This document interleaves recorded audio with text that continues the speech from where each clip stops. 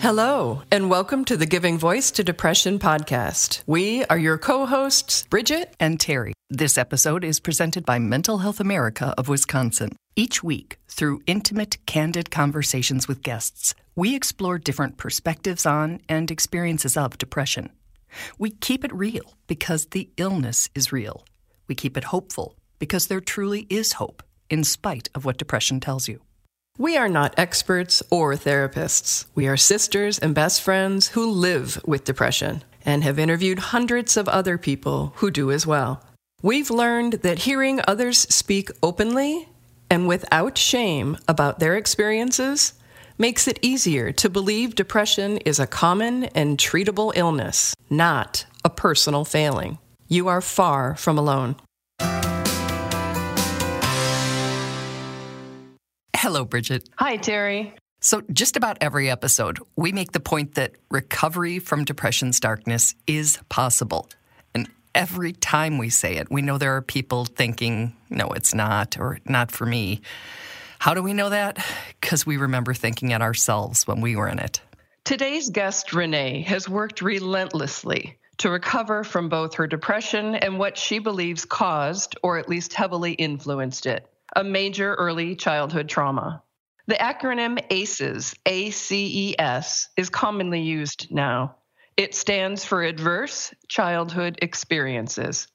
We're quoting the Center of Disease Control and Prevention, or CDC's definition. ACEs are potentially traumatic events that occur in childhood, 0 to 17 years, such as experiencing violence, abuse, or neglect, witnessing violence in the home, or having a family member attempt or die by suicide. Also included are aspects of the child's environment that can undermine their sense of safety, stability, and bonding, such as growing up in a household with substance abuse, mental health problems, or instability due to parental separation, or the incarceration of a parent, sibling, or other member of the household. Adverse childhood experiences have been linked to risky health behaviors, chronic health conditions, low life potential, and early death. We believe that no conversation about depression is informed if it does not include and acknowledge the long-lasting negative impact of ACEs. That said, here is Renee with a powerful message to never give up on yourself or on finding a source of help and recovery that works for you. All right. Well, my relationship with depression is very complicated. I have a family history of mental illness that affected my paternal grandmother and 3 biological aunts and or uncles that have died from suicide. Renee describes herself as a troubled child. She was hospitalized in grade school when her self-harming was mistaken for a suicide attempt. Now that I look back on it, it was really important to me because at least there I felt that I could cry and that I was around people that were feeling the same way as me, the same age as me. It let me know that I wasn't alone in feeling like that. But it wasn't enough to help long term. Neither was any of the talk therapy she tried. It was just all the very Freudian, let's talk about your dreams instead of reflect on why you feel this way or, a cognitive approach to it. I did a lot of just sitting, staring at a therapist because I didn't want to share any of the deep, dark secrets that I had in me. And so then they just stared back and then they wrote me a prescription and I went on my way for years like that. Renee says she engaged in a lot of risky behaviors trying to get someone to notice her. The police did. And eventually a judge who became an unlikely key player in Renee's recovery. It wasn't until my 3rd time in front of the judge. It was for marijuana possession is why I was arrested 3 times. That he said, what's going on? Like, obviously, I came from a good home. I had a good education. I have all A's in school. Like, what's going on with you? There's something. And, it just took that one guy to be like, hey, maybe there's more to this. and he put me in outpatient like rehab kind of therapy.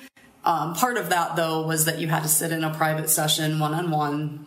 And I said something during the private session that alluded to my abuse. I wasn't even trying to go there, but because she was a state employee, she was mandated to report it. And at that point, I was like, no, forget I said it. Like, I don't, and she obviously didn't have a choice.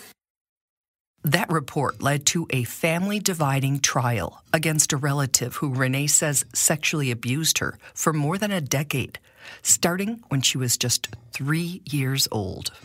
Come to find out, he was tested in like kindergarten for like being a sociopath because he had tendencies of hurting animals and things. And they decided to leave me with him all summer, every summer. So it was a not just like once a year kind of thing. It was constant for those years. So obviously that sets in all kinds of emotions and all kinds of like guilt and shame. And, you know, those are monsters. Those are like catalysts for depression.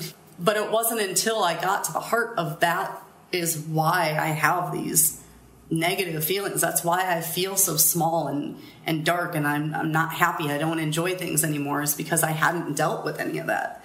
For decades, Renee tried to deal. She tried different meds, different therapists, and different types of therapies before she finally found the right fit, which was the result of an aha moment after a conversation with a friend.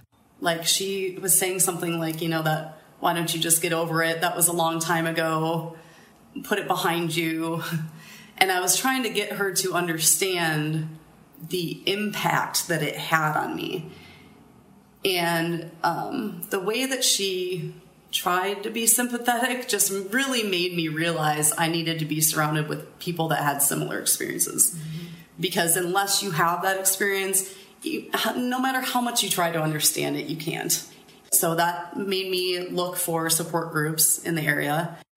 Through those groups, Renee's focus and understanding shifted.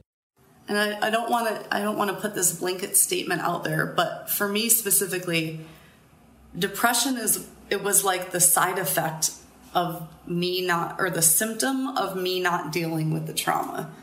The trauma was the illness, and the depression was the side effect or the symptom of it. I don't know that I would have had depression had I not been through what I went through. So I guess therapy is the way to deal with the illness, not just the symptoms. And I feel like, and I know that, I mean, depression has many faces. For me personally, though, I couldn't have dealt with the depression without dealing with the trauma. The THERE Renee's about to reference is a local organization that provides support and education for sexual abuse survivors. And I called there, and I mean, that was a really scary first step to take. I mean, it's a scary process to go through to like touch it at all. You know, a lot of survivors completely detach that part of themselves, and to like decide to voluntarily go back and open this crazy, scary door that you've mentally blocked is terrifying. But once I got there and I started some individual therapy, and then the group therapy is enormous, because as this podcast, I'm sure, does for people, it lets you know that there's other people that feel the exact same way as me. And even if their stories are different, you know, it's the emotions and the heart of it that is very similar. And to just have somebody validate you in that way, that like, I'm not crazy. It's not that I'm just taking this too hard. It's like, this is a real thing that causes a real impact and real devastation. Another thing that has helped Renee find herself is art therapy, which was a real stretch for a person who never considered herself creative. It doesn't have to be art. You don't have to like think, oh, well, I have to frame this and put this on the wall. It's just an expression of color and feeling it. You know, like my first project that my therapist gave me was to take a poster board and outside or somewhere that you don't mind getting messy, take eggs and dip them in paint and throw them at the poster board. And it was so like just that motion of throwing something and then having it explode into color on a page, and just the splats that it made. Like, it was very abstract, and, you know, obviously you can play with what colors you use and everything. And you don't want to hang this on your wall because the egg molds. I tried. It's gross. But yeah, just that, being able to express yourself with something other than a therapist sitting in front of you expecting you to, like, eloquently say something. Right. You know, just Now, Renee is a walking advertisement for group and art therapies, where she's learned a lot of coping skills, which she says empower her to feel more in control of her emotions and consequently less depressed. A lot of the exercises they did, I had this tendency to think that they were silly. Like, they would, for instance, they gave us a picture of a house and they wanted us to draw, like, where the people in our lives fit into this house. And to me, I'm like, what am I, in elementary school? This is dumb. But the insight that it brought me, if I just let myself do it instead of judging the exercise, just do it and see what happens. And the things that came up that I never even thought about in that way, it was just, every exercise was just enlightening in its own way. And then, you know, you would take what you learned from that session and then talk to your individual therapist about it and further work on things that really came up for you or, you know, triggered you. Or working on triggers is a huge part of this therapy.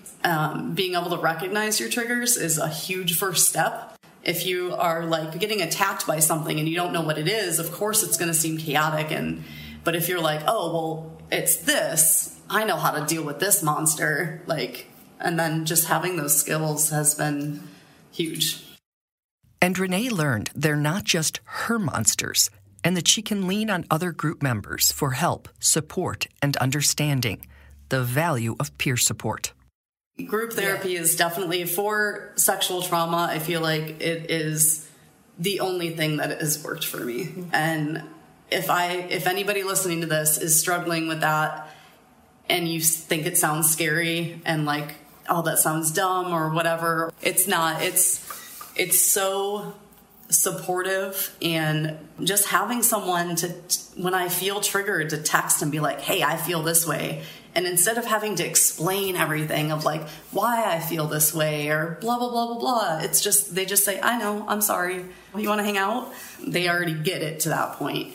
And then it's just a sharing and getting it off your chest and just saying it out loud. The disclosure part of group, you can share as much or as little as you want, but just saying it out loud to someone that nothing's going to happen. You're not going to have to go to trial afterward. You're just going to have supportive people around you to just hear you. Having found support, Renee is now in a place to offer it. And it's all because I finally found the therapy that works for me. And it's not cookie cutter. It's not going to work for everybody. You know, art therapy to some people sounds like a nightmare, or maybe they are artistic. So they're like, well, that's dumb. I do that every day. You know, maybe something more factual is for that person then. Even though it sounds like, yeah, that's not for me, that's somebody else, I am living proof. I used to be that person and thought that I was just stuck in that well forever and it was never going to get better. And now I see how other people react to anxiety and depression. And I just think like, man, that used to be me. And my mental attitude is just so different. It's like I'm a different person. And while you're on that frustrating, disheartening search for what works for you, be gentle with yourself. Your depression is an illness that is not your fault. Another part of remembering when I was depressed, heavily depressed, just that whole shame of it. If you're listening to this, I don't want you to feel like there's anything wrong with how you feel. It's a lot of times a chemical imbalance that you literally have no control over, or there's a reason for it, and then that needs to be addressed. You know, whether it's trauma or, you know, whatever abusive situations you might have had in your life or experiences. But there's nothing wrong with how you feel. So don't feel like you can't talk about it or get help.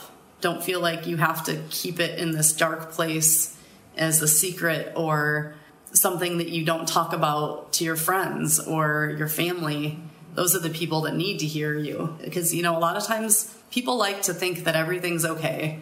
And if you ask, how are you doing? And you say fine, because that's what everybody's response is, they're not going to dig into it too much. People don't want to go into the places that are uncomfortable unless you bring them there. So if you say, actually today I'm feeling kind of shitty, that will start a conversation, hopefully, with that friend of yours. And then you can talk about it more instead of just making everything okay all the time.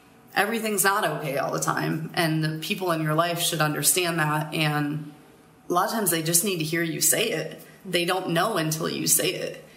They don't know that you're feeling sad because you're really good at putting on a face. Everybody is. Everybody's good at hiding those dark feelings. And so unless you actually say it or confide in someone about that, it's never going to be heard. So just, I guess, try to get over the nervousness or making waves. Nobody wants to make waves. Nobody wants to say, I'm not okay today. But it needs to happen. It needs to happen. Thank you very much, Renee. We're going to end this episode with The Survivor's Manifesto by Dr. Peter Levine. If you can, please resist any urge to fight the words. Let their truth sink in and comfort you. We think of this as a love note to yourself. You are worthy. Be kind to yourself. It's okay to not be okay. Your emotions are valid. You are not fundamentally flawed. You deserve to be loved and treated well. It's okay to have a bad day, week, or month. Healing is not linear. You can self-soothe. You can nurture and protect yourself. You used survival mechanisms to help yourself cope. You are safe now. You deserve to heal. What happened was not your fault. Emotional flashbacks are not your fault. You are enough. You are a good person. You are worth taking care of. You are allowed to take up space. You don't need permission to exist. You are allowed to struggle. It's okay to cry. It's okay to be angry. What happened to you does not define you.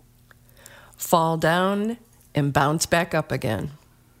Be patient and love yourself as you heal. It's going to be okay. We are not our trauma.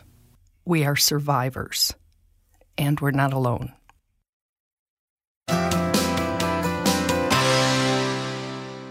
We truly hope that our podcast brings a little more understanding, helps you better articulate your experience of depression, or better understand how to support someone else's. We invite you to join us for daily posts on the Giving Voice to Depression Facebook page and on Twitter and Instagram at Voice Depression.